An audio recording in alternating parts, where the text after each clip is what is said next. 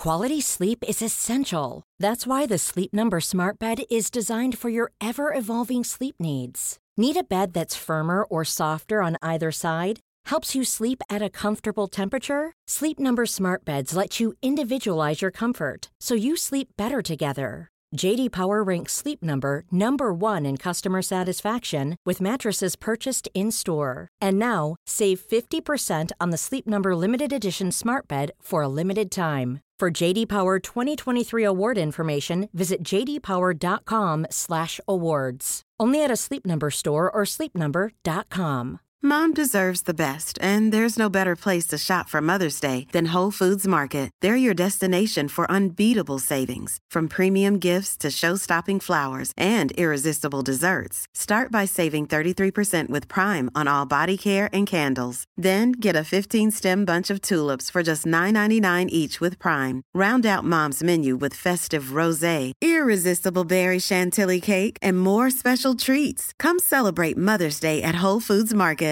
When you're ready to pop the question, the last thing you want to do is second-guess the ring. At BlueNile.com, you can design a one-of-a-kind ring with the ease and convenience of shopping online. Choose your diamond and setting. When you find the one, you'll get it delivered right to your door. Go to BlueNile.com and use promo code LISTEN to get $50 off your purchase of $500 or more. That's code LISTEN at BlueNile.com for $50 off your purchase. BlueNile.com, code LISTEN. Life is full of what-ifs. Some awesome, like what if AI could fold your laundry? And some, well, less awesome, like what if you have unexpected medical costs? United Healthcare can help get you covered with Health Protector Guard fixed indemnity insurance plans. They supplement your primary plan to help you manage out-of-pocket costs. No deductibles, no enrollment periods, and especially no more what-ifs. Visit uh1.com to find the Health Protector Guard plan for you.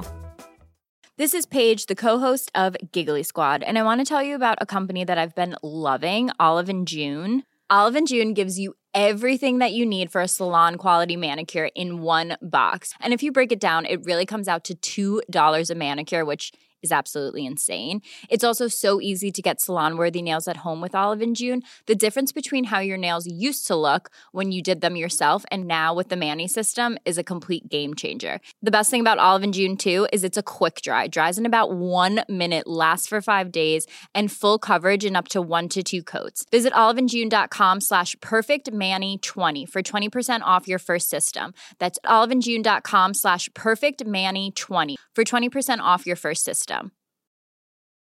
Hi, I'm Daniel, founder of Pretty Litter. Did you know cats tend to hide symptoms of sickness and pain? I learned this the hard way after losing my cat, Gingy. So I created Pretty Litter, a health monitoring litter that helps detect early signs of illness by changing colors, saving you money and potentially your cat's life. Pretty Litter is veterinarian developed, and it's the easiest way to keep tabs on your fur baby's health right at home. Go to prettylitter.com and use code ACAST for 20% off your first order and a free cat toy. Terms and conditions apply. See site for details. The following is a presentation of the Force Center podcast feed.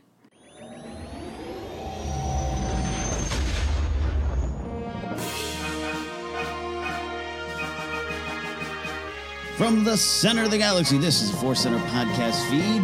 I'm Ken Knapsack. I'm Joseph Scrimshaw. And I'm Jennifer Landa. And we're here to look into, well, Star Wars in the future. We're talking 2022. When the new movies are coming, Dan and Dave are going to get at least one. Oh, Uncle Bob. We'll dive into all of that here today and talk about our own Star Wars ventures, some news as we race towards Episode 9. Things are coming out slowly but surely. We are here, but I want to remind you, today's podcast is brought to you by Audible. Get a free audiobook download and a 30-day free trial at audibletrial.com/forcecenter. Over 180,000 titles to choose from for your iPhone, Android, Kindle, or MP3 player. All right, a little bit later, our Force Center recommends is here. I am distracted because, well, Jen, you brought a friend today. I did. I love it. Oh, yes, I have a little Mala Tobuk. We call her Mala. She is sitting in my lap. She's our new puppy. Yay. And by R, you mean you and your families, yes, not the Force Center puppy, right, which exactly. I'm open to. She could be Force Center team puppy. Yeah, and I'm realizing now, I'm like, actually, she comes from... So she's staring at me. Yeah. Like, she comes say from, something interesting. I dare you. a woman who she trains them to be like therapy dogs. Oh, yeah, and I'm now realizing as she's sitting in my lap that's a good idea. I could be like Carrie Fisher was, taking Gary with her everywhere. Like, I really, I like that. Instagram feed going. We'll get Mala to be a celebrity dog. Yeah, Mala is very, very peaceful. She's very calm. Yes. So I'm gonna fall asleep looking at Mala. She's in Mama's arms. Yeah. That's so good. So, well, that is quite an adventure update. Yeah, that was my Star Wars weekend. That was your Star Wars weekend? Because your Star Wars and Life adventure, getting a puppy, and not naming it Max Rebone, but rather Malatoba. I know, we were all set to get the boy, and my husband's like, okay, I'm on board, Max Rebone it is, and we get there, and he was gone. So he had already been adopted. So I was like, man, all right, well, let's see. So then I'm like going through all the Star Wars names. Is she a Jinn? Maz Panada? No. Mala it is. No, there's always room for more dogs. Yeah. Max Rebone is on the board. Exactly. He'll be next. That's quite an adventure. Off with the Cy Snoodles dog, whatever that dog is called. Oh my gosh. Thank you, Brian Ward, who came up with the greatest mock-up of Max Rebone. Yeah. He did his little design. Yeah. Oh, he's amazing. Amazing. It was beautiful. Beautiful. Yeah.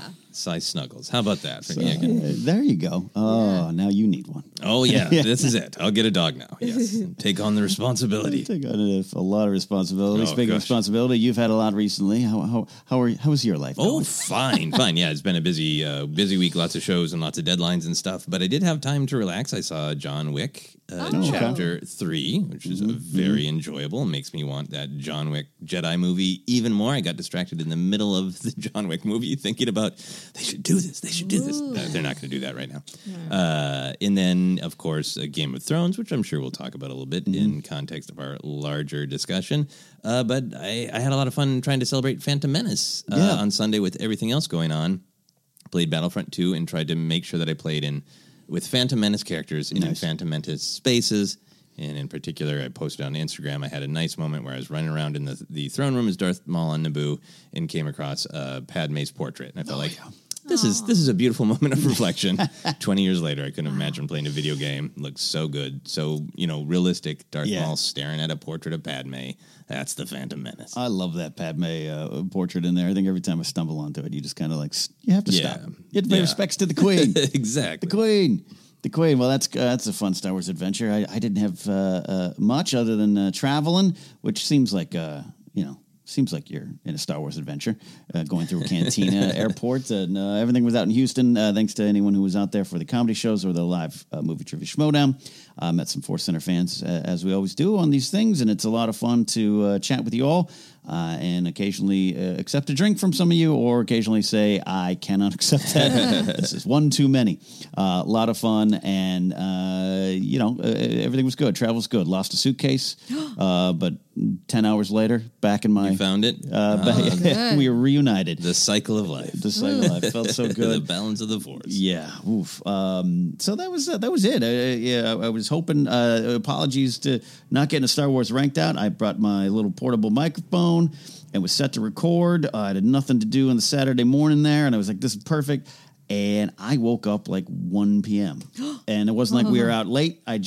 I don't know what happened. And they're the best blackout curtains I've ever had. And I thought I woke up at 7 a.m. and I was like, oh, this is kind of early. I go back to bed. Turns out it was 1. So I had to get up and go to the show. Wow. So I guess I needed it. But we're here. You know what we need? Star Wars news catch-up, Jennifer. That's right. Not a lot, a little trickle, but we'll take it. Star Wars maestro John Williams has seen the first cut of Episode 9, The Rise of Skywalker, and he likes it. Williams spoke with the Times UK recently and gave a little update on how things are going with the scoring of Star Wars. So far, he has written about 25 minutes of the score in a month, and he likes what he has seen, quote, very much. He also shared the difference between how he used to compose scores back in the day and now. Williams said he spends less time daily on his work than he did back then, partially because his many years of experience has made him more efficient. Ever a humble man, Williams said, quote, I don't write any better than I did 30 years ago. Maybe not as well. I probably know more than I did 30 years ago, but I have less physical energy. Excuse me, end quote. And while his fans may think of him as a legend, Williams says, quote, "I can't take any of this terribly seriously because I'm a musician standing on the shoulders of what people have done in other centuries of music," end quote. The man is 87 years old, and he is still cranking out those hits. You know, I was wondering, I was like, has anyone done a really good documentary on him? I'm sure that there has been, right? I'm sure there's been good documentaries like that. His concert last year at Hollywood Bowl, you know, he had Steven Spielberg kind of host it, and it had a little bit of the shape of a documentary. Obviously not as long, but Spielberg really framed his career. And really framed how he changed, you know, the relationship between popular music, movies, and, you know, classic orchestral music. Yeah. So I think there's a lot of juicy things there. I think we're going to be seeing, you know, a lot of John Williams movies eventually. I hope Ashton Kutcher is going to play John Williams someday. Oh my gosh. Yeah. Because to learn more about his process, I think would be really fascinating because he is, in my opinion, like a modern day Mozart, like how much he's changed music and how prolific he is. Everything he does is brilliant. Yeah, that's a great point. That's what I'd want to learn the most from anything. A documentary, a good sit-down interview with him is like, I know you can't explain creative genius sometimes, but how do you do that? Right. How do you Ray's theme, which, you know, you see Ray and you see Daisy Ridley play Ray and you fall in love with this whole character and you come up with that and it seems to fit. Like, it's just, I can't comprehend it. His whole relationship with Ray is just so great. Yeah. Which makes me excited that he's like, I like these first 25 minutes. Yeah. Because even at that concert, the piece he chose to play is the piece that accompanies, you know, I Will Not Be the Last Jedi. The Rebellion is Reborn, because he was like, ooh, it means there's more. And like, he seems so invested in that spirit, that idea, that he must be like connecting with that emotionally. Right. To write the music, which is so awesome. Yeah, and I love that it's out there. I love that he's seeing it. And to those, you know, hey, what else is he going to say? Well, sure, but if you dig in, you get excited. Yeah, what he's saying. Absolutely. Exactly. Well, if you plan on flying out of London anytime soon, Virgin Airlines has announced a once-in-a-lifetime vacation to Galaxy's Edge in Florida. Here's what's included in this special package. A special themed charter flight to Orlando, private access to explore Galaxy's Edge for 1 hour. Excuse me. A Star Wars themed dinner with character experiences, including a special talk with a Galaxy's Edge Imagineer. A Star Wars themed dessert party. I know, right? That's going to be hilarious. Yes. A 7-night stay at the Walt Disney World Resort. Disney park tickets, a Disney dining plan, and more surprises. This curated and themed holiday experience will take off between February 15th and 22nd in 2020. I have no idea how much this costs. Oh, they didn't say? I did. I mean, I guess I could have gone to the website. I didn't even bother looking, but just from the news release, they didn't list it. So you know what that means. It's a kidney. Yeah. It's one a kidney. lot of money. Yeah. And I'm not quite sure if like you can be an American and then go to London. Sure. If you know what I mean? Yeah. Or if you have to, I mean, what are they going to do? They can't enforce that, right? Like, I don't know. If you're willing to shell out all that money. Yeah. It can't be. Yeah. I mean, it's just a flight, right? It's a flight with all the package. Yeah, but there's no reason you couldn't fly there and fly back, right? Sure. Yeah. Sure. I just want to know what this Star Wars dessert party is going to be like. Oh, yeah. Some BB-8 cupcakes or something, but gotta be there. This whole thing reminds me, every once in a while a friend takes me to this whiskey bar he's a member of, and they have like $300 bottles of whiskey, and then there's ones up there that just says Inquire. No. And this whole thing reminds me of Inquire. If you're asking, you can afford it.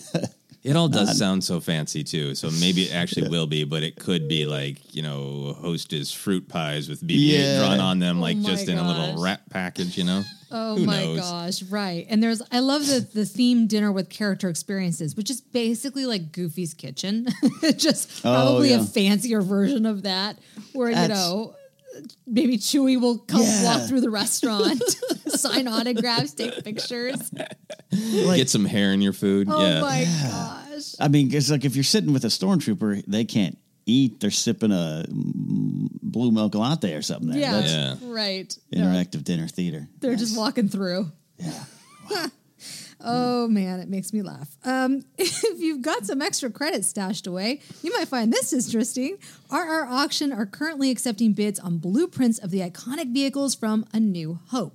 These designs are the work of Steve Gowley, a visual effects artist who worked on the film. And there are 3 blueprint drawings. One is a TIE Fighter, Luke's X-34 Landspeeder, and a Y-Wing. If you're interested in placing a bid right now, the bidding war is at $1,065. Oh, that's cheap compared to the Virgin Flight dessert experience. Yeah, this is a deal. But it did make me think. I was like, I wonder if they'll show artwork like this at the Lucas Museum. I know that, George is going to have like Norman Rockwell's and things like that. But I do hope we kind of see some things like this as opposed to just for this stuff going to private collectors. Oh, yeah. I'm sure that Lucas himself still has some things that are intended for the museum. Right. One would think.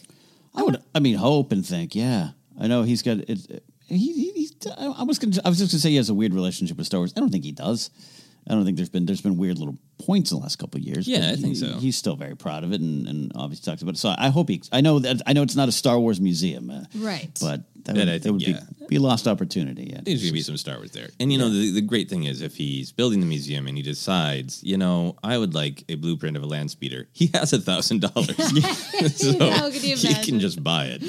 I don't want to pay $1,000 for that. It's a little high, says George Lucas. I love it. I would love to have something like that on display. That's that kind of thing. I know there's some blueprint T-shirts out, or not blueprint teeth. Well, maybe there's, but like the storyboard T-shirts are popular now. But to actually have like this is how they made them. Wow, original blueprint. Yeah. I don't know how they didn't say how they acquired this. Maybe it's from Steve Gowley himself. I don't know. They did not say. Mysterious. Well, the most talked about news of the week came from IgerCon. #IgerCon. Bob Iger held a Q&A conference call where he addressed the upcoming untitled Star Wars films and gave more information about upcoming Star Wars streaming service live action series. Iger confirmed that the next untitled Star Wars film in 2022 will be written and produced by Game of Thrones showrunners David Benioff and D.B. Weiss. Iger also shared that fans can expect one more live-action Star Wars series to come to the Disney Plus streaming platform beyond the Cassian Andor series and The Mandalorian. Iger then firmly stated that was all he was going to divulge at the moment. No more. But first, before we talk about Dan and Dave, which is our main topic, I'm curious to know what you guys think that the live-action series might be. The third one. I don't know if I have any guesses. I hope and want it to be the Obi-Wan Kenobi story. Yeah. It's the most logical. Yeah, and I think I'm so clouded by that desire. Our judgment is clouded by Ewan McGregor in beautiful beige robes. Yeah, it's like I can't see anything else because that's all I want, which is dangerous. It's some sort of attachment. Yeah. But yeah. I think it absolutely could be, a million different things. It could be live action Hera and Jason Syndulla adventure. Who knows? It could be anything. But I think I just really wanted it to be Obi-Wan Kenobi because I believe the rumors that project was pretty far along. And I feel like that it's a great compromise if you go, man, this isn't the direction we want to go for the movies, but that doesn't mean these kind of stories can't be told. Right. And here's a great place for it. Yeah, I like that idea of like, all right, fine, we'll give you some new stuff. Not that they're saying it in that tone, but the movies can take you to brand new worlds, and we'll let the fans who like to jump back into the characters they love have a little TV show. Yeah. That'd be fun. Yeah, I feel like this would be, the majority of the fans would be ecstatic, and Lucasfilm would be giving the fans what they wanted. And at this point, I'm just like, if they want eyes on that streaming service, that is going to bring them old fans, new fans. Yeah. I just think, Ewan McGregor is obviously a huge star in his own right, so I just think it would be a really smart business move. Yeah. And it is just, to me, that ticking clock of Ewan McGregor, which we've talked about before, too, of like, if you're going to do I would love to see a haunted house story, in the Sith Temple, all sorts of things that we've talked about a million times, but you can make that any old time. Right. Ewan McGregor is the perfect age for only so long. Exactly. Right. Stupid reality of time and space. Yeah. So that is the news for this week. Which to our next topic. We're gonna dive on in here to the news that Dan and Dave, as somewhat expected, are going to be developing a series of movies, and they're first out of the gate. And whether that means Ryan's still going after or working with them, we're going to be talking all about that and just what it might be. Big speculation. But before we do that, we want to recommend an audiobook for you, Joseph, this week. Well, it's homework for everyone. Yeah, we are recommending Master and Apprentice by Claudia Gray. We're going to be doing a review soon, so give it a listen. And also, give it a listen because I think it's awesome, and I can't stop thinking about it, and I want other people to be thinking about it, too. Yes, we'll be doing that review soon. To download your free audiobook today, go to audibletrial.com/forcecenter. Again, that's audibletrial.com/forcecenter for your free audiobook. And now we're taking a look to Star Wars of 2022. Yeah, we're going to dive in, and I want to start with the caveat that sometimes we kind of joke of like, oh, we only get so many Game of Thrones references per show. This is indeed a Star Wars podcast. We're talking about Star Wars, but I think it's impossible to talk about this subject without talking about Game of Thrones. Yeah. So to me, I vote in our triumvirate for waiving any need to say, I'm sorry for talking about Game of Thrones. It's kind of baked into this subject matter. Fair enough. And I would also say that probably spoilers. That's fair. Most of the world has, we're recording this on Monday, it will be released on Tuesday. I feel like the vast majority of the world has watched Game of Thrones, so I think we're just going to be open with the spoilers up through the end. Does that make sense? I think that's 100% fair and legal. Yeah. That's our limit liability release has been put out there into the world. Nice and signed. So let's get into this. Dan and Dave, Benioff and Weiss doing Star Wars. I want to just start with Iger Khan. How do we feel about the big news being dropped it was an investor call in particular, right? I believe so, yeah. Yeah. So there are many different kinds of Iger Khan, right? Yes. But it from a fan perspective, in some ways, it does boil down to he was talking to somebody about money and ensuring them that things are going well at Disney, and doles out this information, and then we get it. How do you feel about it being dropped at Iger Khan, Jennifer? I do wonder. I mean, I feel like, it's complicated because I don't know what their motivation is, but I think that if they were to have some big fanfare, like the next Star Wars movie is coming from Dan and Dave, and then they got the reaction that they got online, which was very mixed, they might be worried. There's something kind of like slipping under the radar a little bit by doing it with Iger Khan, even though we're all going to find out. Yeah. He's telling his money people who maybe they're fans, but it's not going to be the same kind of like, oh my gosh, Star Wars is ruined kind of reactions. From the investors? From the investors. You know what I mean? It's a safe crowd. Right. So I don't know. Or maybe he just is like, I'm going to do what I'm going to do, and doesn't even tell anyone. Yeah, I mean, it does seem like that he has the power to just decide what information comes out when and how. Right. But we have the power to react as fans. So, Ken, how do you feel about it? I mean, when you coined the phrase Iger Khan, it just was the perfect thing. It's like this. It's everything, because you're right. It's different. Sometimes he's down at a Ramada Inn speaking at a business conference and everything, and it's a reminder of who's at the top. Love it or hate it, it's his ship to steer. I don't know for a fact that Lucasfilm doesn't know this stuff's coming. Sometimes you get a sense that they don't know it's coming. And going back to something you had talked about on the show a while ago, Joseph, about if they did the Marvel reveal of here's the next 5 years at a El Capitan event. Yeah.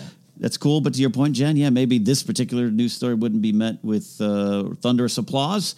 So maybe this is a backdoor channel kind of, Bob's going to say it. Yeah. So overall, as far as I'm fine with it. I like when we just kind of start to know. Yeah. And that speculation of what's next. Yeah. Yeah, I think it is in the category of just you have to accept it the way it is, but I am sort of amused by it because on the one hand, like, yes, they are money people. Ultimately, I do think Bob Iger wants to make good creative content, but for the sake of this discussion, on paper, Game of Thrones is killing it, regardless of how heated the fan reaction is. So for people looking at numbers on paper, this is all great. But from such a fan relation perspective, it's almost funny to me that the first announcement of Dan and Dave was this kind of fan relation mess because I believe that was the one that was on International Women's Day. Yes, it was. Where, fans have been clamoring for it. We'd love to see more diversity. And, sure, here you go. On International Women's Day, here's Dan and Dave. And I think we talked about back then of maybe people would have been more excited if it had been a little bit better handled than that. Right. And then, again, of they have run the most popular show in the world for almost a decade. And this announcement comes during the time when it is the most questioned and debated whether that show is still good. It's just, I don't know, it continues to just be it's all fine on paper, but in terms of fan relations, it's kind of almost humorously just continuing to put your foot in a bucket and tripping around the room. It's a little cursed at times. Yeah. It's a little cursed at times. Yeah. Yeah. It'll be fine. It isn't going to change the reality, but there's a part of me that just wishes that the way the information got doled out would create fun mystery and suspense instead of confusion. I don't mind getting half information, but we get this kind of half information that makes us feel just sort of confused rather than intrigued. Totally. I'd like a little bit more just cold, hard facts sometimes. Yeah. Do I need Bob Iger to announce Dan and Dave are doing the first film and it is about this? Not necessarily that, but then you're left to wander in the wilds. Yeah. But there are a lot of questions, I think, because of the way they announced the dates and they announced Dan and Dave are doing the first one. It opens up lots of questions, and we're going to dig into some of those. But first, I just want to ask, how do you feel right now, personally, about these two creators tackling Star Wars? Ken, you've been a big Game of Thrones fan for a long time. I'm sure, like all fans, you've had your loves, you've had your criticisms. Where are you at right now? I'm still on board for it. We'll get into some of the details of that, but I think them helming the project, but not necessarily doing things on a lower level all the time. I'm curious to see if they get a team going, but I still think at the end of the day, they took something that George R. Martin intentionally created to not be adapted. And I've said that many times. I wrote this because I hated Hollywood. I was burnt out from working in it. And they did a really good job of taking an unruly, unwieldy story and trying to put it down. So I'm excited. And plus the way it looks, if they bring a lot of their team, then we might get an interesting looking Star Wars. Okay. Is where I'm at now. Right? So you're excited by their skills of storytelling. Yeah. And in particularly adaptation. Right. And visual acumen and the team they've built up around themselves. Yeah. That's yes. Okay, cool. Yes. Yes. Jennifer, how about you? How are you feeling personally right now? Yeah, it's complicated. Obviously, there are perhaps other directors that I would have liked to see tackle Star Wars first, but at the same time, I mean, I've been a Game of Thrones fan since the beginning, read some of the books, and what they have done is in television and how they've changed television is pretty incredible. They're great storytellers, and so I have some criticisms, but I'm hopeful and I'm excited to see what story they want to tell, what is moving them, and what they're going to bring. Like you're saying, the skill, the people that they have hired for Game of Thrones. Oh, if they can bring those people to Star Wars, that'd be amazing. Yeah. I mean, just the costumes alone. A lot of production design. I mean, the cinematography this past season on Game of Thrones has been fantastic. So yeah, that's like, I think the one thing that I have not seen anyone criticize, some of those kind of amazing, epic, iconic shots of, Hound staring up at the mountain in the dragon flying. Like, I see those images and I go, ooh, I would love to see those in a sort of Star Wars context. Yes. Mm-hmm. So visually, it's hard to argue with. I think I am mostly positive and definitely just always trying to keep an open mind, but a little mixed because it is weird to be going into 3 years from now, kind of a groundbreaking on new Star Wars and already be going in with a lot of mixed feelings. Yeah. Right. So I'm very intrigued by what they want to do. We're going to talk about this a little bit more too, but I appreciate their skill at adapting Game of Thrones, but I don't feel like I know who they are as artists because they haven't done a ton outside of Game of Thrones. Right. So I'm very excited about seeing who they really are and what they really want to create. Yeah. I'm excited about the visual stuff, and for better or worse, it to me it's hard to ignore.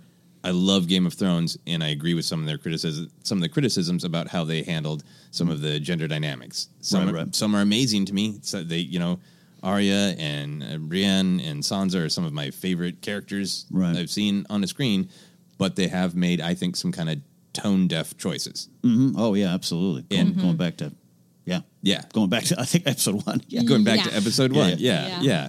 And I think this is a big part of it, is like they are a mystery. It's hard to pick out. Like, absolutely. Game of Thrones starts with like it's a deep, complex, thoughtful show, and there have to be breasts now. Right. But that's where premium cable television was back then. HBO. Yeah, and that's also coming somewhat from Martin's novels, right? I mean, oh yeah. So you look at that and you go, all right, how much of that was them? Mm-hmm. And I'm not saying I'm worried that there are going to be lots of nudity in Star Wars. That's that's not what I'm saying. But some of their tone deafness, some of the things that we're concerned about, for me, it is hard to pick out what in all these dynamics. What is in Martin's story? What is innate in Martin's story? Yeah. What is something that HBO wanted and then didn't want? And what is they're just having a little bit of tone deafness? Yeah, to some of that specific stuff, some of the rape scenes. So there's some rape scenes that are different perspectives, different focuses, even if there are in the books or they're not in the books and they added them in. If the only thing I hope, Star Wars won't have that, but then it's what's beneath those choices. Is what you're addressing specifically of can they break out of that, and can they adapt and adjust, is what I'm hoping for some of the decisions that maybe they won't have to make, in Star Wars. But again, it's the underlying how they got to those decisions as creators and their team too, because that's part of the criticism too, is their team is I think only 1-2 female directors. I can't remember. Michelle McLaren for sure, and I think that might have been it. I think that was it. I think she directed multiple episodes, but I think she was the only director. Yeah. But to me, it's just it's subtle matters of perspective. Mm-hmm. Of when do you make sure that you are really seeing things from the perspective that you're giving full due to the perspective of a woman character, right? Yeah, absolutely. Sadly, I mean, the reality is when you're an actress in Hollywood, every project, I mean, even from when you're first starting out, ultra low budget, must do nudity. Like, it is such a reality. And if you don't do it, you will miss out on a lot of opportunities. And specifically with like any sort of premium channel, like that is just like, you just know if you're signing up, even if your character, like you're like, there's no way I would do that. No. You might just be undressing or dressing yourself. I mean, it is so baked in that from the executives on, and then they enforce it. And I mean, I've had friends that have conversations and battles with these executives, like, I don't want to do that. And they're like, well, it's integral for the story and blah, blah. But no, it's to get the eyes on their channel and on the, so I gave them the benefit of the doubt for a lot of that. But there were a couple things where I was like, okay, no, don't know about that. But, so yeah, I'm hopeful that with Lucasfilm at the reins, they're going to make sure that if there is nudity in Star Wars, that it would be very tasteful. But I doubt and it's less about the nudity to me, because I don't think they're going to go, Dan and Dave, the first, we're going to take 3 years off, and then we're going blue. Oh my gosh. Like, sorry, literally kids. naked blue people. Avert those eyes. But it's more just about that. Yeah, a sensitivity to different perspectives. Absolutely. Absolutely. And I could say more about that, but I'm not going to now. I'll do it on other podcasts. Or maybe later, who knows? Do you think it's good to judge how they'll handle Star Wars based on how they handled Game of Thrones? Since I just did that for 5 minutes. No, I think it's absolutely fair. That's your resume, and you've said it, that they were relatively unknown. What Benioff did he wrote the script for the very bad Deadpool movie, the Wolverine one. Origins, he wrote a draft. So again, and again, and that's a good point too, because even if your name's listed as the final screenwriter. Yeah. How many hands touch that script? Yeah, they don't have anything, like, it's particularly in contrast, like Rian Johnson, who made a bunch of, like, he carved out, like, I wrote and direct this. This is my soul on celluloid. Yep. They have twisty Hollywood projects, and I think a couple novels, which I haven't read, so I don't know it from that perspective. But I think it's 100% fair. I think it's 100% fair because I'm going to give them credit for the good, and also means you should get some dings for the bad. Yeah, that's fair. I think that's fair. Yeah, it's absolutely fair. It's why they got this. Yeah, no, that's a good point too.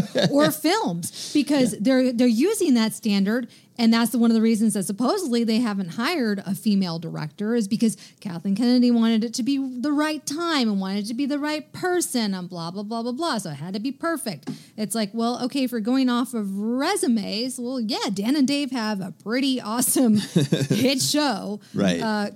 Whether it's, it's mixed in terms of fan reaction. Like, you can't deny that. Now I'm just imagining a literal resume, like printed up on nice resume paper that just says, we made Game of Thrones. Boom. Boom. Boom. Yeah, so I think, and that's all we have to go on. I mean, people were referring to Looper with Rian Johnson. Right. That's like that's also part of the fun of it as a fan. What elements from their previous works are they going to bring into Star Wars? And that can get us really excited, or it can get us a little concerned. And it could change. Well, I was thinking of, as you're speaking, Colin Trevorrow, because I love Safety Not Guaranteed. Yeah. And was like so excited. And then I'm not a huge Jurassic World fan. Like, it's not, so I appreciate it. I enjoy the ride at Universal, and that's kind of my thing. For a lot of people, ride. Yeah, for a lot of people, that is their Star Wars, that generation or anything. So all of a sudden, the first Jurassic World comes out, and I was like, oh, this isn't okay. I understood some of the questions or criticisms, but so that even changes with their resume. And did they hire him based off of Safety Not Guaranteed for Star Wars, or Spielberg saying he's good? Like, don't worry about it. I don't know. So Dan and Dave, even then, it could change. I don't know over the time, if that makes any sense. I don't know. Yeah. Absolutely. Yeah, I think in a way, if they had just said, we are adapting the Knights of the Old Republic video game series, then to me it would be even more like, okay, well, they've shown that they're really great at digging into an existing thing, finding the themes and the ideas and building on them and presenting it, but kind of not knowing what it is. Yeah. I know that they are amazing, at adapting something. Right.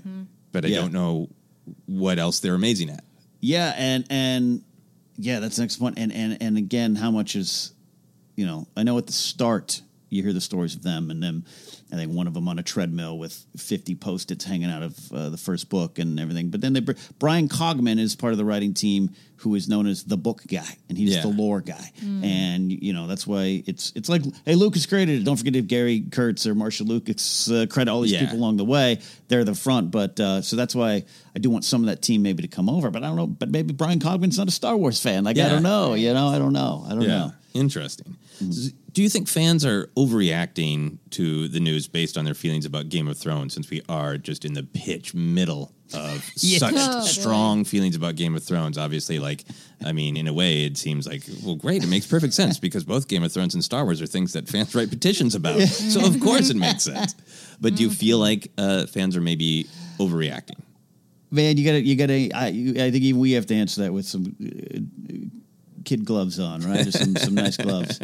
I don't know. Jen, you first. You and Far. No. I've actually been giving this a lot of thought, and I have not even really tweeted about it because I just didn't want to wade into this. But I will say this: there's two camps. There are the fans that are like, "This sucks." We've seen them before. They're coming for Game of Thrones, and they're like, Star Wars is dead, and Game of Thrones sucks, and so it's like, okay, well, I'm not gonna. You guys are not offering anything to the conversation. And then there are the people that are like, I have legitimate concerns about representation. I have legitimate concerns about the gender dynamic. I have legitimate concerns about how things felt rushed and story-wise and blah, blah, blah, blah. Like, I think that's those types of people offering those criticisms, that's fair. That's that's who we are as fans, we're invested in these stories. And that's good discussion, and hopefully great things will come of that. But if you're just like, these guys suck, then I just have to tune that out. Yeah. Those people are overreacting, in my opinion. But those people are also generally the people that's kind of like their brand, is that they get angry at everything. Yeah. Mm-hmm. So.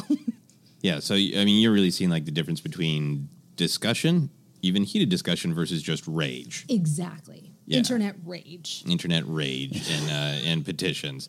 But do you think, Ken, fans are prejudging 3 years out before you even really know what the project is based on how strong their Game of Thrones feelings are? I think there's some of that too, and it's been a weird time. We've talked about, I think, off mic, and at times, just like it's there's just a different tone this year that's changed. Because remember season 7, which also started bringing some of the criticisms.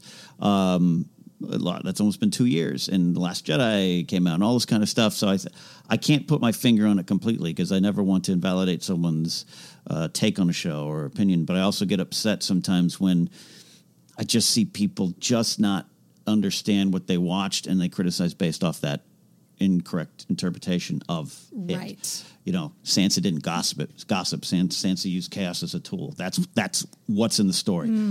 Oh, stupid Sansa gossiped, and you missed the point. Now you're tweeting a 5-tweet thread about how they got that wrong, where you got it wrong. So I get in a weird headspace. That's why, and I have to admit, I've pulled out and I've muted all Game of Thrones words on Twitter and everything, just to kind of not to echo chamber myself, but just like I just wanted to enjoy this last few bit. So I think sometimes, I have to say, I have to be fair and direct. I think sometimes the outrage is over the top, but that doesn't. I don't want to invalidate anything that's in it. That's a valid discussion point, or just your opinion. Yeah. Your opinion, man. Yeah. I think for me, just kind of meditating on what the cultural reaction is, what the cultural conversation is about Game of Thrones. We saw it with Last Jedi. There's a possibility we'll see it with The Rise of Skywalker. There's a possibility we'll kind of, not in a heated way, but live simmering in it for 3 years until this 2022 film comes out. Yeah. And to me, I try to break it down into different thoughts. Just wanting to be able to choose to experience the story as a one-on-one viewer of the audience in the story. And I found myself at the end of Game of Thrones unable to just watch it for myself. I was watching it for myself and watching it for what I assumed the fan reaction would be. Yeah. So like that was in a way that troubled me, that I couldn't just step out and go, I just want to absorb this. I want to live with it. And then tomorrow I will engage in the community discussion. Yeah. So when something gets like so heated that that the story just can't speak to you alone, and that might be my flaw, but there's that element to me of just letting something breathe and letting a piece of art or storytelling speak to us each individually, and just being honest and okay and saying, I brought my expectations, hopefully reasonable ones. Yeah. I brought my baggage about what I want or what I feel or what I've experienced or what my perspective is, and this story is different to me because of what I brought to it. And just sit with that and then go and hear everybody else's perspective.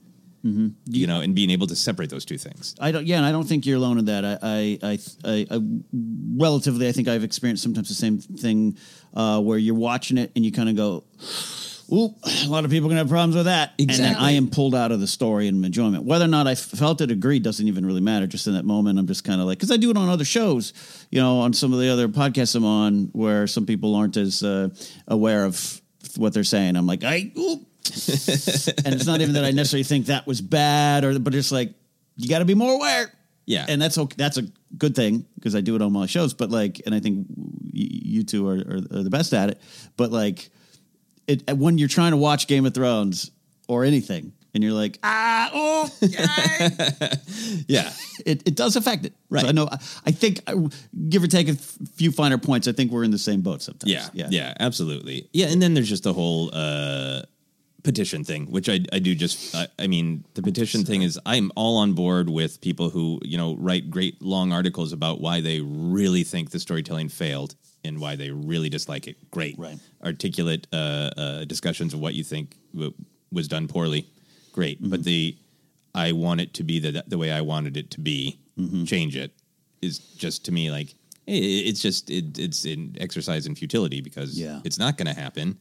And it to me starts to dive into that art should be what I say it is, rather than You let a storyteller tell their story, and then you choose how you react. Yeah. But, you can't go in and tell the story. Yeah. The problem is that people don't see it as art anymore. That's the problem, is that because things have become so commercialized, that people feel like they're customers. And so they're like, well, I'm paying for HBO.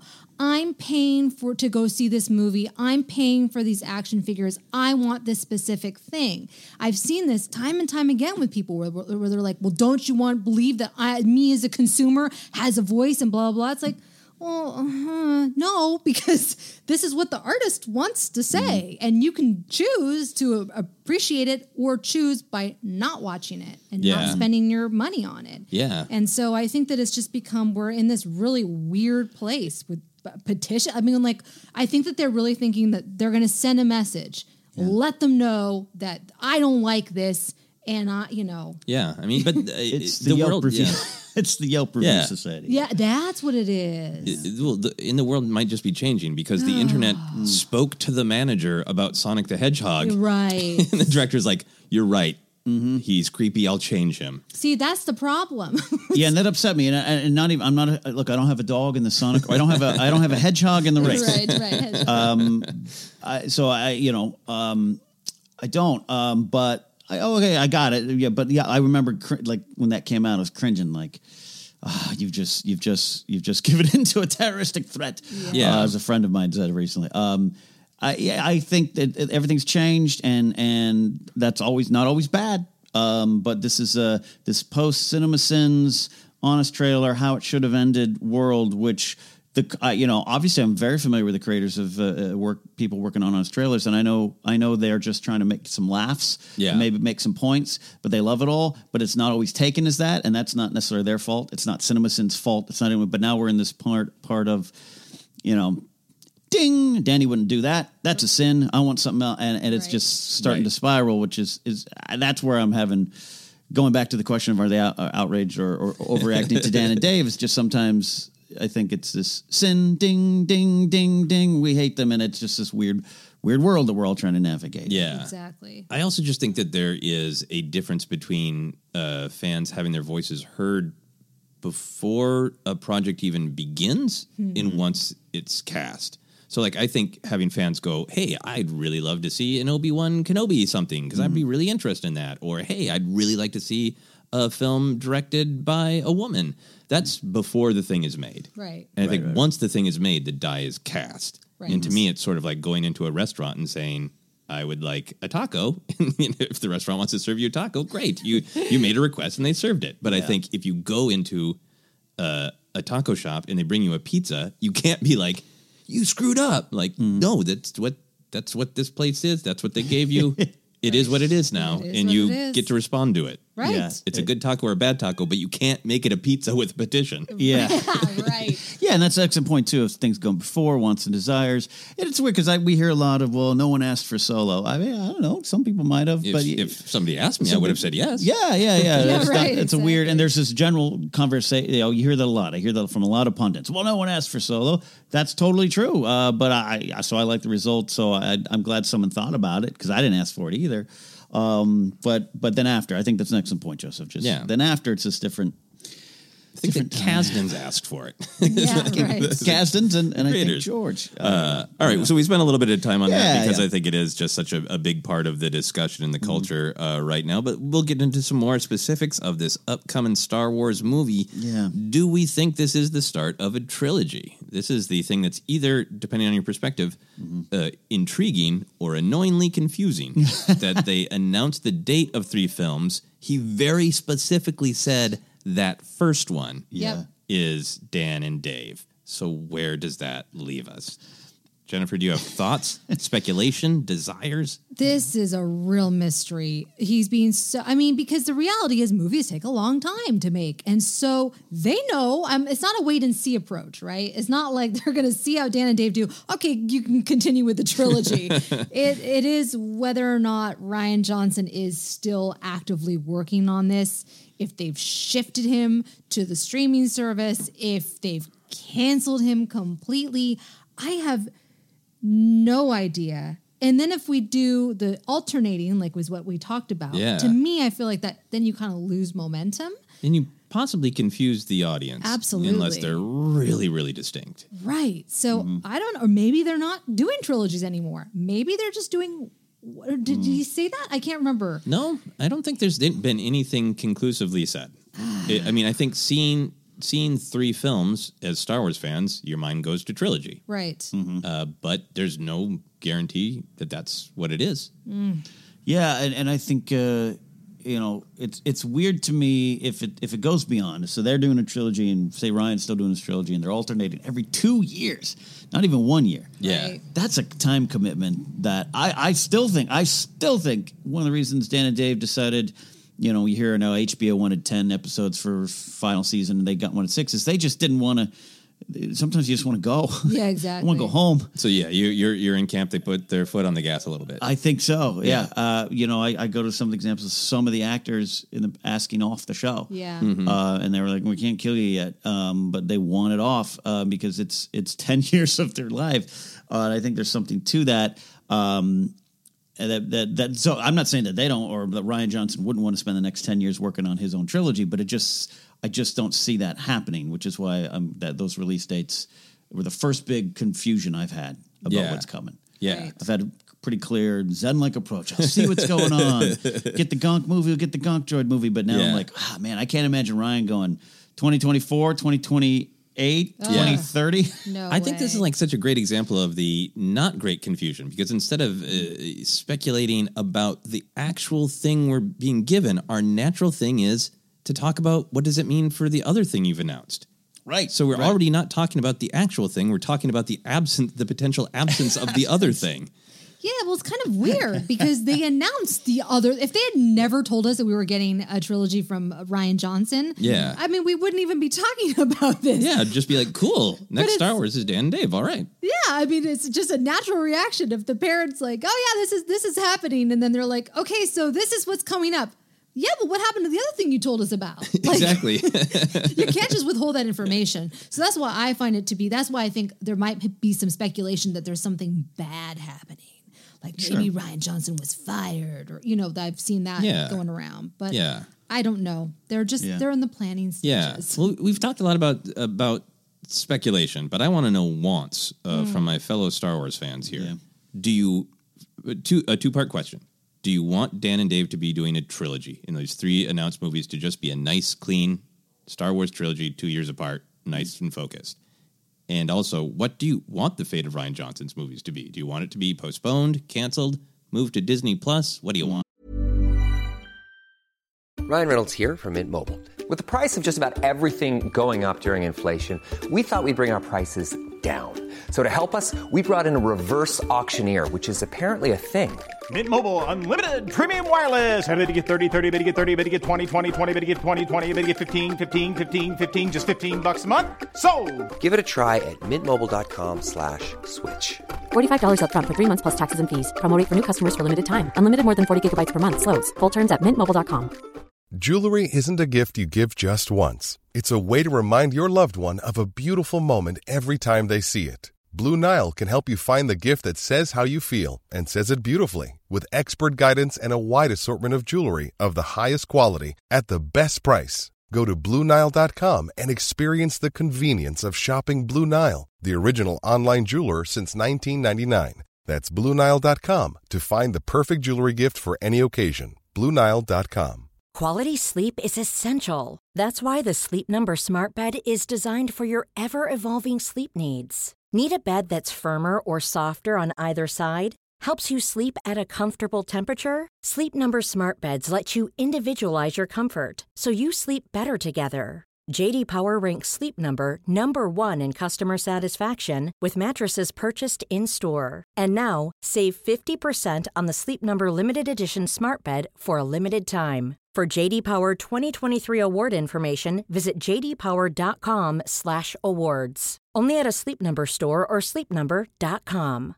Mom deserves the best, and there's no better place to shop for Mother's Day than Whole Foods Market. They're your destination for unbeatable savings, from premium gifts to show-stopping flowers and irresistible desserts. Start by saving 33% with Prime on all body care and candles. Then get a 15-stem bunch of tulips for just $9.99 each with Prime. Round out Mom's menu with festive rosé, irresistible berry chantilly cake, and more special treats. Come celebrate Mother's Day at Whole Foods Market. A lot can happen in the next 3 years. Like a chatbot may be your new best friend. But what won't change? Needing health insurance. United Healthcare Tri-Term Medical Plans are available for these changing times. Underwritten by Golden Rule Insurance Company, they offer budget-friendly, flexible coverage for people who are in between jobs or missed open enrollment. The plans last nearly 3 years in some states, with access to a nationwide network of doctors and hospitals. So for whatever tomorrow brings, United Healthcare Tri-Term Medical Plans may be for you. Learn more at uh1.com. Planning for your next trip? Elevate your travel style with Quince. Quince has all the jet-setting essentials you'll want for your next getaway, like European linen, premium luggage options, buttery soft Italian leather bags, and so much more. And is all priced at 50 to 80% less than similar brands. Plus, Quince only works with factories that use safe and ethical manufacturing practices. Pack your bags with high-quality essentials you'll be wearing for vacations to come with Quince. Go to quince.com/pack for free shipping and 365-day returns. It's you know, I was a fan of Ryan, fan of not only just what he did but how he handled what happened. So I want him to still play in the Star Wars universe. But that said, I just meant it's probably just this weird mental growing up with trilogies and Star Wars. I just want it 2024, 2022, 24, 26 to be one trilogy. Yeah, that we can all kind of just invest in. Yeah. And what do you want that to mean for Ryan's films? That maybe they're later, maybe they're another project, maybe it's rolled into one. So do you want the possibility of them working together? I do want the possibility of them working together. Yeah. Interesting. Yeah. Very interesting. I'm open to it, and I like the idea. Okay. Yeah. Oh, that would be so interesting. You know, with Dan and Dave and seeing how this season of Game of Thrones has gone, I think that I'd like for them to take their time. You know, if they want those 3 films, let them have the 3 films to tell their story. And I think that that's what they do so well, is telling these epic stories that are complicated with lots of characters. And we'll talk about what we speculate the movie will be about. But I think that giving them a trilogy, all right, that's fine. I don't know. Poor Rian Johnson. I mean, he really has put up with a lot from the fans. I think that maybe Lucasfilm was trying to like protect him a little bit so he doesn't get bombarded again. Yeah. Moving him to the streaming service would, in some ways, kind of like be a safer space for him. Yeah. Maybe. Yeah. And the current version of is being on the streaming service lesser. I mean, right. You know, because there's all this still the battle stuff. Like, well, you're in the theater for a week, so you know maybe Dave and Dan's movies are big releases, but Rian Johnson's are set up to be Oscar bait, you know? Like, you know, who knows? I think for myself, I do kind of just want it to be a clean trilogy, but then there's a part of me that thinks that can't be what it is because it's just too much of a mess. Yeah. You know, and there's a part of me that was like, well, maybe they really looked at it. Maybe they really discussed it. And Dan and Dave just did say, we want to do a cool one-shot. Mm-hmm. We have an idea for a one-shot. It doesn't need to be a trilogy. It's going to be a real fun Star Wars movie. Mm. And then maybe 2024 is when Rian Johnson's trilogy starts. Who knows? Yeah. But yeah, I feel like my kind of imagination has been teased with what Rian Johnson's trilogy could be. Yeah. And I feel like I know more about who Rian Johnson is as a creator. So I don't want his to just go away. Mm-hmm. I would be kind of amazed with if it was just like the absolute sort of a model of patience of Rian Johnson's like, yep, we started developing ideas and I am going to make them in the 2030s. Yeah. I have that patience. Like, that's the plan. That'd be planned. Yeah, that'd be pretty amazing to be planned out that far in advance. So, yeah. It's so weird to hear you even as you talk, because I think we're all in the same boat of like, you can't separate the fact that the news was out there. Yeah. And they have the right to change, but then 2 weeks or when was Celebration? 2 days ago? Yeah. A month ago. Kathleen Kennedy's talking about, Ryan and Dan and Dave are meeting. Like, you're just like, there's so much different information at times. Yeah, and maybe it is that they're the cool interlocking in some way, and maybe it'll be a big surprise, but there's something about me that just, you announced 3 movies, that's a trilogy. Anyway. Yep. Yeah. All right, so how would we feel if that 2022 movie is about the Old Republic? You know what, I'll just go first on this. I've said it before, and I'll say it again. That to me just makes the most sense of you want something fresh and new, you want something unexplored, but it's also filled with familiarity. It's exciting, the idea of thousands of Jedi fighting thousands of Sith and all of the philosophical implications. Plus, you think about Dan and Dave, and you think about Good, Bad, or Otherwise, this final season had some epic battles that were shot beautifully in, insanely, iconic shots. In this last episode, Drogon's wings behind Dany, and imagine that applied to the Jedi are still have a different kind of philosophy. They're building it. The Sith there are thousands of them, so they don't have the sort of creepy, insidious. We work in the shadows. They're just straight out fighting. Constantly. Like, there's so much juicy stuff there to me. Yeah, I mean, there was one point during the Long Night, episode 3 this year, when the battle starts and Jorah, Ghost, and the Dothraki are riding off with their flaming swords, and there's the flaming, the trebuchets have launched. And I'm thinking, I can't believe I'm seeing this on a television. Yes. And I would love some of that. That's why I look at Miguel Sapochnik is kind of the one who's been bringing all of that big battle stuff. Yeah. Whether or not they carry on to, I'm excited. I'm getting off into the details again. I as I've said several times, I'm not familiar with the Old Republic. I didn't play the game. I'm never a huge fan. I read the first Bane novel, but I'm excited to finally let's put that down to paper. Yeah. I mean, that's the thing is the time period when we say the Old Republic, we can zero in on an adaptation, but there's also there's thousands and thousands of years where there were lots of Jedi and lots of Sith, and we know that there were wars. But in modern canon, it's kind of wide open to do whatever storytelling you want. Yeah. And if you want more details, of course, our great friend Alex and Molly over at Star Wars Explained have videos that really dial into what is in canon and what isn't when you talk about Old Republic. Jennifer, how do you feel about Old Republic? I've come around. To quote some angry fans, well, I never asked for the Old Republic, which is true. I never have. But this past season of Game of Thrones, with these shots that you guys are mentioning and the battle sequences, which there have been some epic battles over the past few seasons, to me, it gets me excited. It makes me feel like they are the right people to do the Old Republic. Yeah. That they could get me excited about it. Because otherwise I'm like, meh. But when I think about it in the context of Game of Thrones, I'm like, ooh, that could be really good. Jedi? Okay, let's do it. So I'll take it. Yeah. Okay. Interesting. It just makes sense. Yeah. I think if the reporting, the guesses about Dan and Dave doing the Old Republic are correct, I think in some ways that's the thing I'm most excited about. That's a good move. Good move for Star Wars, I think. Yeah. How would you feel if it's an adaptation of any existing material? So can you kind of ran down some of them? They're novels, they're comic books from back in the day. There's the Knights of the Old Republic video game. Yeah.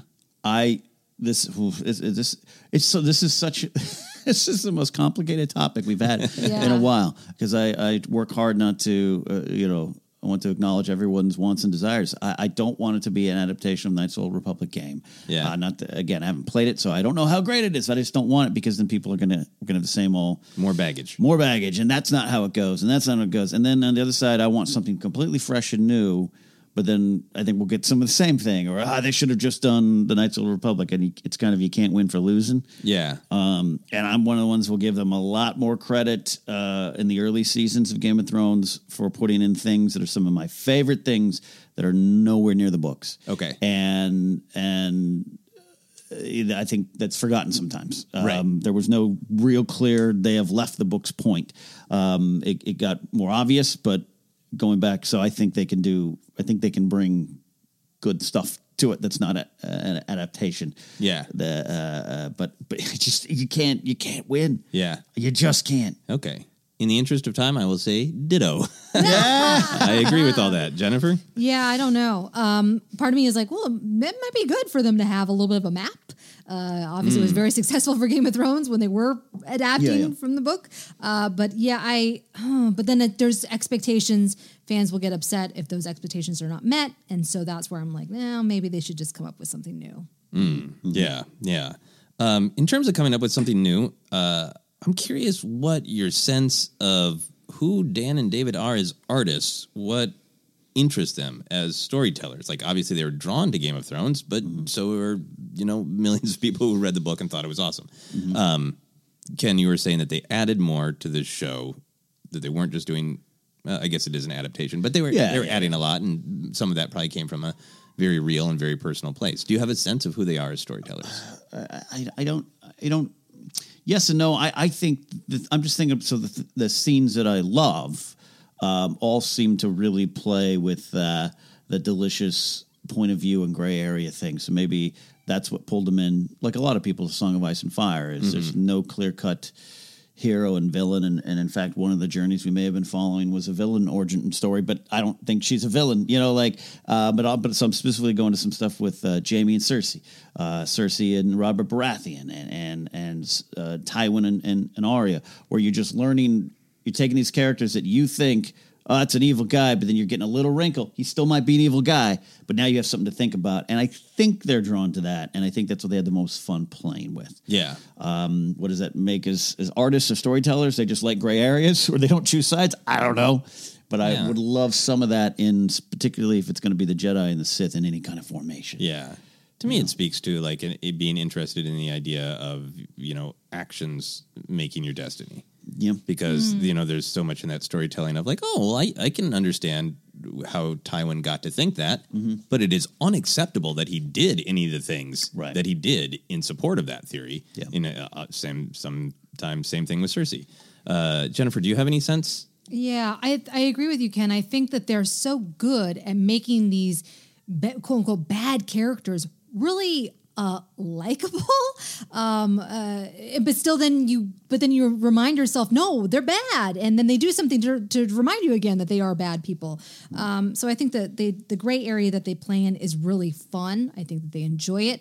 Just thinking about like those behind the scenes things that they show after the show. Yeah, it seems like they really love to play around and like family dynamics, relationships amongst the characters, and really motivations of the characters themselves. I mean, I know there's been a lot of criticism this past season about that, but I think that that's what really gets them excited. It's getting into these characters' heads. Why are they doing that? What do they ultimately want? What are their goals? And yeah. I was going to say, like, yeah, it's so hard to pick it out from what's already happening in Martin's novels, right? What thematic goals are, but it does seem like from those behind the scenes, which in some ways are like our best evidence of who they are as creators, they do seem really interested in finding the personal in the epic. Yes, which is what makes me really interested. Of like, oh, Old Republic would be amazing, unseen Force, Jedi, Sith, maybe Mandalorian battles. But then also we'd really have to know, like, well, who is this Jedi who's in charge, who's making these decisions? Why are they personally making those decisions? Are they making them in the best interest of the Jedi, in the best interest of the war? Or is it because there's something haunting that Jedi that Jedi can't get past? Like, that kind of stuff would be, I think, fresh. That's what they even said in a couple episodes ago with Arya. The reason why they chose Arya to be running through the city was because they were like, after a while, it would just get boring if it was just like chaos with fire and things falling. They're like, we needed a character that you obviously have emotion towards, and having her be the point of view for the audience. And that was going to raise the stakes and make it much more exciting to watch than just like, 15 minutes of just people screaming and whatever and dying. Yeah, absolutely. Yeah. And I think a good choice, since she has that specific relationship with death in all of its forms. And there she is seeing another form of it. Yeah. So I think this 2022 movie is going to be, in some ways, a big reset for Star Wars. Yeah. To borrow from the Marvel discussion, this is going to be Disney Star Wars Phase 2. Mm-hmm. So what do you want to be accomplished by this Star Wars reset? Peace. The fandom promised us peace. Yeah. Yeah, maybe. I mean, I hate to say it, we're so positive, but it's just a bit of a clearing of the decks a little bit. I am so excited for episode 9. We all are, but that's another ending of a saga. Yeah. Endings create a lot of opinions. Yes. So I think we might need, but the TV shows are going to run too. So, but it's no doubt that there's a difference between film and television streaming, whatever. So I'm hoping a fresh start for some fans. Yeah. The ones who aren't as happy and everything. I want you to experience the joys some of us are still experiencing, and maybe this is a good chance to just really, truly reset. Yeah, reset the joy. Mm-hmm. Jennifer? Yeah, I want them to have a game plan.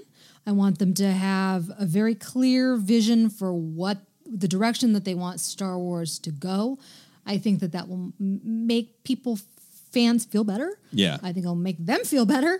They're like, no, we got a plan. And then I also hope that not having Star Wars on the big screen will make people miss it, and they'll get back to the joy of it, as you're saying, Ken. Like, it's gotten to a really, I don't want to say ugly place, but a place where I'm just like, I just dread. I dread for some of the reactions that are going to be happening after episode 9. I just, it makes me sad. I don't want to have that. I want it to be fun. I want it to be a communal, fun experience. Like Star Wars has always been throughout my life. And so I hope that by taking it away, we'll have it on the streaming service, but by taking it away from the movies, we'll get back to that. Back to that big, Star Wars is back in the theaters. Mm-hmm. Yeah, I agree. And I hope that whatever the actual story is, that it feels really new while having the history of Star Wars, sort of the depth of the thematic ideas underpinning it, but visually it looks new. Yeah. Storyline wise, it feels new, but it's got those, a good analysis and a different approach on some of the big themes that Lucas has always been interested in, so it feels fresh. Do you think Dan and Dave will direct? And if not, what are your hopes there? Because I think that's a big part of this, how fans will receive it in these next 3 years. Because right now it's just they're writing and producing. Yeah, I don't think they'll direct. They've got a little bit of experience. I know they directed the finale and everything. I don't even think they think they're the best directors out there. Okay. You know what I mean? So I don't think they will. Yeah. I don't think they will. Jennifer? Yeah. I don't think they're going to direct. I think that they could really make some fans happy if they hire... they're writing it, so I don't know. Maybe who they choose as the director is going to be very, very important. Yeah. So pick wisely. That's all I have to say. Otherwise, you might get a petition. Yeah. I didn't think that they would direct, but then seeing that they did, I know they directed each an episode in the past, and that they co-directed the final episode. And honestly, there's a lot of great visual moments I really loved in it. But yeah, there's a part of me that does feel like, as a sort of reaching out to lots of different fans, saying yes, they're writing and producing, but we're also going to have a different voice coming in as a director. So it's a real team project. Yeah, I think would be interesting to me. We talked about that third Star Wars TV show.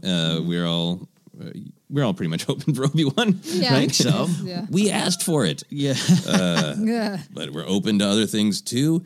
So we're going to wrap up our conversation here. When and how do you think we're going to get more clarity on what that 2022 movie is, what that third TV show is, if that 2022 movie is just a movie or a trilogy? When do you think all that's going to spill out?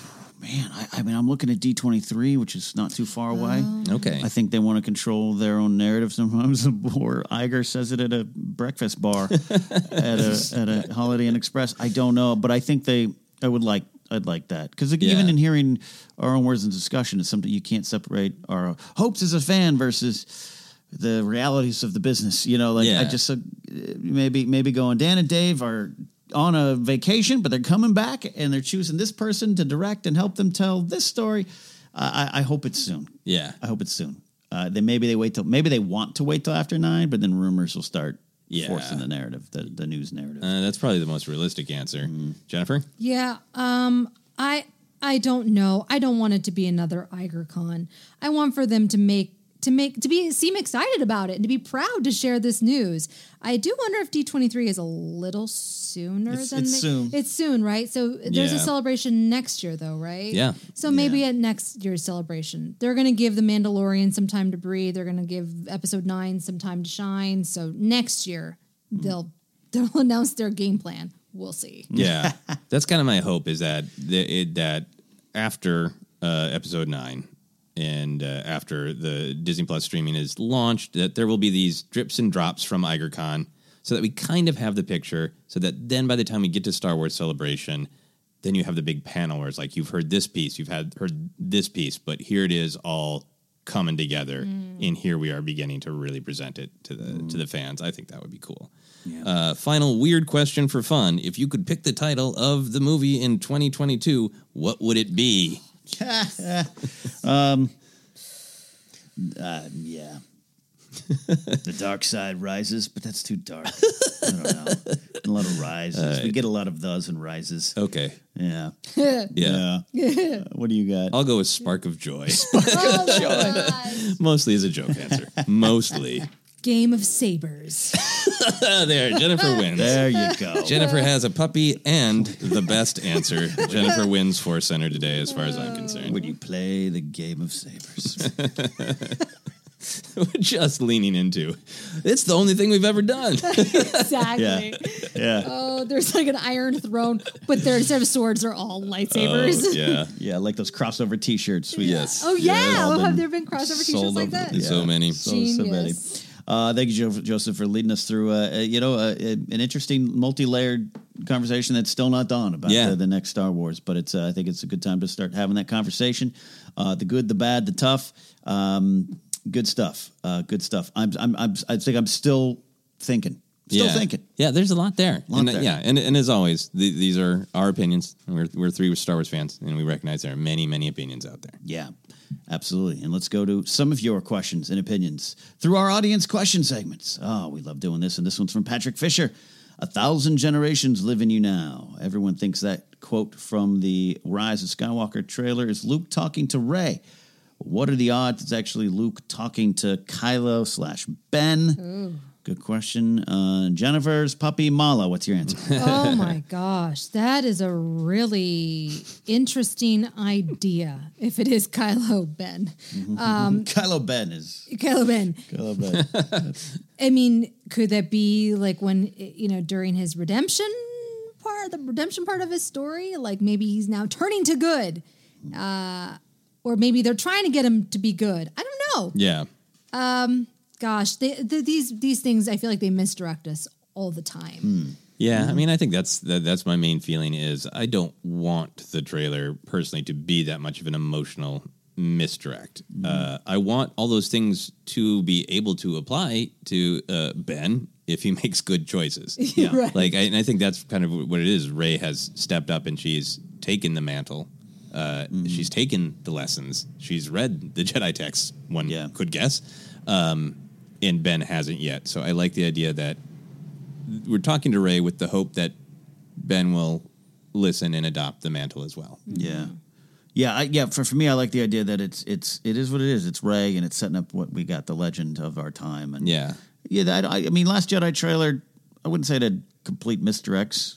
It let you play with some stuff, but also in the end kind of told you what was happening. Luke was quite clear. Yeah. That's Luke what he clear. thought. Right. He thought it was time for the Jedi to end. Yep. That was not a misdirect. Absolutely. Yeah. So I think it is what it is, Patrick. I think it is what it is, but a good thought, and I'm sure a lot of people have that as well. Spencer Lo Schiavo, right? Do you guys think that the Knights of Ren may be responsible for bringing Palpatine back? Little Knights of Ren intrigue, Joseph. Yeah. I if it's told well, I think that would be a really cool thing. I think I definitely want Knights of Ren to be a part of it. I want to learn more about it. I'd be fine if they were a cool, weird, dark side culty organization that could have the ability to bring Palpatine back. I also like the idea of Palpatine coming back, as we talked about before. Like I don't personally want the story to have been I was pulling Snoke's strings all the time. In theory, if it's executed well, I'd really love that idea. Yeah, it's an interesting idea, Jen. That's a really great idea. And it kind of gives them something more to do, because my fear is that they're just going to appear for one quick scene. Just stand behind Kylo and go like, he's badass. He's our leader. Right. Don't mess with him. They're the hype men. Yeah. Kylo's hype men. Yeah, right. The Knights of Hype. I don't want that. So give them something to do. but you're right. They have to tell that story well. Otherwise, it could come across a little weird. Yeah. Yeah, I think. I love the possibility that maybe they're unhappy with good old Kylo Ren Ben, and maybe they want some new leadership around these parts. Yeah, nice. I can see that. I can see that. Yeah, that's good. Or they just stand in the background and go, "Yep, we're the Knights of Ren. We're the Knights, the manly Knights." That's right. And we're here to say we love Palpatine in the biggest way. Going over to Patreon, a question from Daniel Locke. Daniel writes, do you have any difficulty reconciling how different events within the Star Wars canon fit together? I really enjoy both the Clone Wars and the prequels, for example, but have trouble accepting that Anakin from Clone Wars becomes the Anakin in Revenge of the Sith, both due to change from animation to live action and the different actor. As Star Wars continues to expand in this modern era of canon, this has come up and will come up again, and it's weird, Joseph, like, hey, we want to see Dr. Aphra on live action, which is a great thought. Yeah. But it might not match up. It's a good thought. Yeah, absolutely. I think there can always be a little hiccup from not only the animation, but the fact that Clone Wars can take the time to tell both smaller, intimate stories and sort of big galaxy-changing stories, and in Revenge of the Sith, your foot is just kind of on the gas. I think for me, the two things I think about Anakin in particular is I think that the prequels spend maybe a little bit more time reminding us that he's got darkness in him and he's going to fall. Mm-hmm. And so we don't get as many moments seeing the great hero Anakin Skywalker. But I love all of the great hero Anakin Skywalker stuff in the beginning of Revenge of the Sith, where he's really not going to let his master die. He's really concerned about the fate of the clones. You really see him as somebody who cares about people, and I see that as the Anakin that's in the Clone Wars. And I also feel like, there's some different choices between Hayden and Matt Lanter, but to me, Clone Wars is George Lucas's baby. No matter how much he's like, "Hey, Dave Filoni, go write this." Right. So I feel like, to me, it's the Clone Wars is an opportunity for George Lucas to spend more time with kind hero Anakin Skywalker, and to me, it better sets up the tragedy of his fall. Tragedy. Anakin's fall, Jen. Yeah, I feel like I just kind of compartmentalize it all. And I feel like if you're a kid watching all this, I think that you're probably going to watch the Clone Wars, and then maybe as you get a little bit older, you might watch Revenge of the Sith. I don't know. But I feel like then it's kind of a natural progression to that character. And then I think about the Vader that we saw in Rogue One and how terrifying that was. I'm still wrestling with that. But I just like to compartmentalize it as just all these different stories and different sides to this character. Yeah. Giving it more dimension. Mm-hmm. Cool. Yeah, it's a challenge. I always do that test of, if I read a comic book, is this Luke Skywalker the same one that I see at the beginning of Empire Strikes Back? And sometimes it doesn't seem that way. But I think what we, I don't want to speak for you both, but I think what we kind of preach here at Force Center is just kind of peel back some of those layers, and you'll find the emotional canon, those connections there. And I think it's there with Anakin. There's some things that are just going to be different, like Joseph said, just two different actors giving two different performances and takes.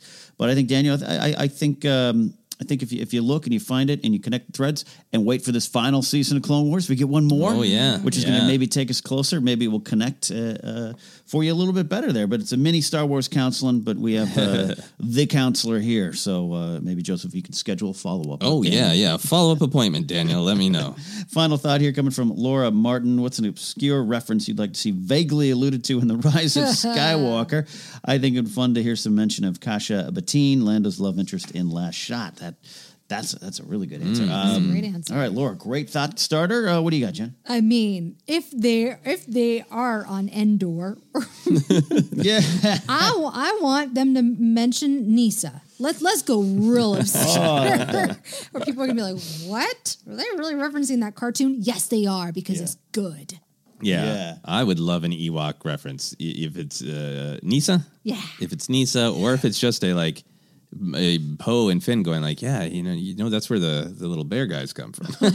I don't want them actually to say little bear guys. That's a little too meta, but it would just seem like they seem to all have been raised on the amazing tales of the events of the original trilogy and know them all. So I feel like they would know hey, we're over here on this other planet, but that moon is over there where the the scary little guys live. Exactly. But in a weird way, it works for Poe and Finn, because at one point in 7 and 8, they've both said some things that are sometimes a little meta or outside the realm of Star Wars. Love it or not. Cute boyfriend, you got a big cute ass boyfriend, door. big ass door. It would be. I could see that, and even the Crystal Critters. Yeah, and the murder bears. Maybe they'll wear the T-shirt from our Force Center shop there. That'd be great. But not just to steal yours. The other one I would say that I can't get out of my mind, it would be fun to slip in, is just the Claudia Gray alcohol verse. She's made up so many different cool in-world alcohols, including the Jet Juice and the Tonneray, the Alderanian wine. It's just like a little, like, this doesn't change the plot, but it's an acknowledgement of that larger canon.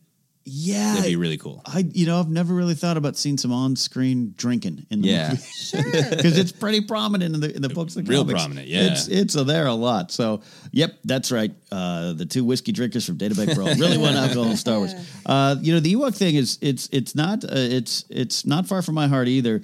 If Wicket married Nisa and they rule Bright Tree Village together, or she's the ruler and he's her hand, whatever you want to say, I'm fine with that. Because it would make sense if they're on if the Death Star stayed in that system and collapsed on any one of the moons or Endor Prime or whatever. Yeah, I know that's not the name. It would make sense, and someone would be like, "Hey, didn't we win some big? It'd be like going to like Disneyland and go like, you want to go to California Adventure? Right. Maybe pop over the roller coaster. Yeah, let's go see it. So there, some little stuff there. Maybe some classic characters. A mention a Wedge. I don't know, something like that. Sure. A Wedge mention. It could work. It could work indeed. I will say the one I always want, and I say a lot, is it maybe finally get an on-screen mention of Ray Sloan in the big screen. Ooh, yeah, that would be great. Yeah, maybe a framed photo of Ray Sloan in like the First Order offices. Hux stares at it. Stares. Thank you to Laura, Daniel, Spencer, and Patrick for your questions. We'll tell you a little bit where to reach out. Power of the Light Side, Joseph, you have sent out some requests. Yes, and I'll send out even more if you're one of our patrons at the $10 or higher level. We would love to hear what you love in Star Wars. Absolutely. We are almost out of here, but here's where you can find us. If you have thoughts, want to join the conversation, you can reach out on Twitter at Force Center Pod. Like us on Facebook. Our website is forcecenterpod.podomatic.net. TeePublic, like I mentioned, get that I Heart Murder Bear shirts at tpublic.com/user/Force Center. Tweet us those pics where we share them. Podcasts available in a lot of places, including Podomatic, iHeartRadio, Google Play, Stitcher, Spotify, and more. We're on YouTube as well. That animated Databank Brawl, still one of the favorite things we've done here at Force Center. Check it out. And on Patreon, Joseph. That's right. We're at patreon.com/Force Center. And very soon we have the unlocked audio and video commentary of A New Hope that will be arriving in this very galaxy very soon. That was all made possible by our great patrons. So if you want to help us keep growing and going, go to patreon.com/Force Center. Absolutely. We got our own stuff we're working on. Not just rescuing puppies, Jen. What else we got? By the way, this puppy Mala, the entire show, calmly sleeping in your lap. Just what a bean. Oh. There was one time right after I said something, she looked at me and winked, and I didn't know if it was like, I agree with what you said, or you're full of crap. Oh, but there was a little wink. She's been really good. If you'd like to see photos of her, I'll tweet some photos or share some photos on Instagram at Jennifer Landa, Facebook, whatever, all the social media sites. You know them. I'm there. Yes, Joseph. You can find me on Twitter and Instagram is at Joseph Scrimshaw, and all the other sites too that I'm not going to list either. You can go to my website, josephscrimshaw.com, for live shows, comedy albums, all kind of stuff like that. And my podcast, Obsessed, my wife Sarah and I are going to be doing a breakdown about our feelings of Game of Thrones. So if you're a Game of Thrones fan and want to hear more discussion, the ups and downs, the joys and the triumphs from our perspective, you can find it coming out this week on Obsessed. Highly recommend that. You can go to kennapsok.com. Same thing. It's all on there. From books to podcasts that are too many to list. It's all there, kennapsok.com. And you do want to give a shout out for your book, right? Yes, yeah. Look, it's been a wonderful time. Why We Love Star Wars. It's been overwhelming to meet the fans. No one's read it yet. So we'll see there. And the foreword by Joseph, which is just beautiful, and Jennifer's perspective on Leia, which was very needed and important to that particular essay. I hope you all can check it out. It's available there, and it's going to be there. It's evergreen, and then it's been a weird experience. It's been a weird experience, but a wonderful one. And you can get all information on kennapzok.com. I spent a lot of time reworking that website. A lot of time. That's it for now. This was an interesting topic today, and I'm glad we discussed it, and it's not done. We want to hear your thoughts too as well. Reach out, right out. But Star Wars, it's still coming. We got more on the way in 2022. We'll see you next time on Force Center.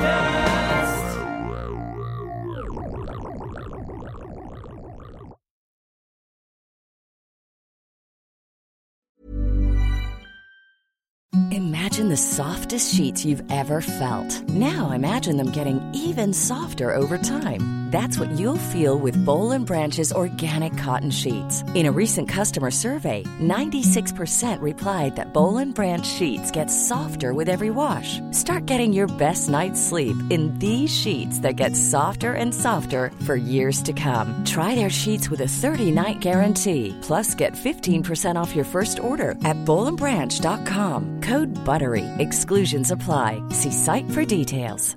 Planning for your next trip? Elevate your travel style with Quince. Quince has all the jet-setting essentials you'll want for your next getaway, like European linen, premium luggage options, buttery soft Italian leather bags, and so much more. And is all priced at 50 to 80% less than similar brands. Plus, Quince only works with factories that use safe and ethical manufacturing practices.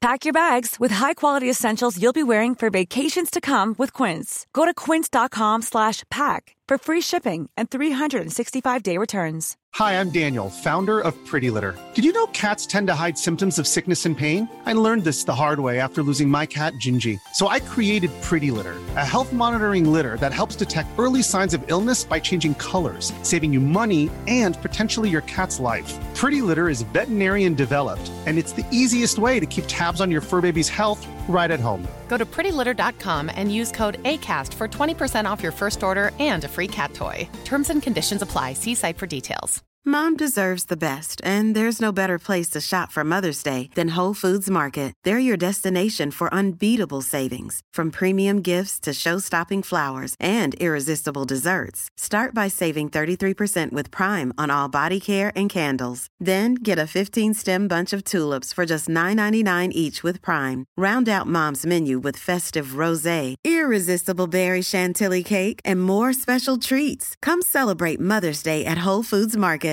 Even when we're on a budget, we still deserve nice things. Quince is a place to scoop up stunning high-end goods for 50 to 80% less than similar brands. They have buttery soft cashmere sweaters starting at $50, luxurious Italian leather bags, and so much more. Plus, Quince only works with factories that use safe, ethical, and responsible manufacturing. Get the high-end goods you'll love without the high price tag with Quince.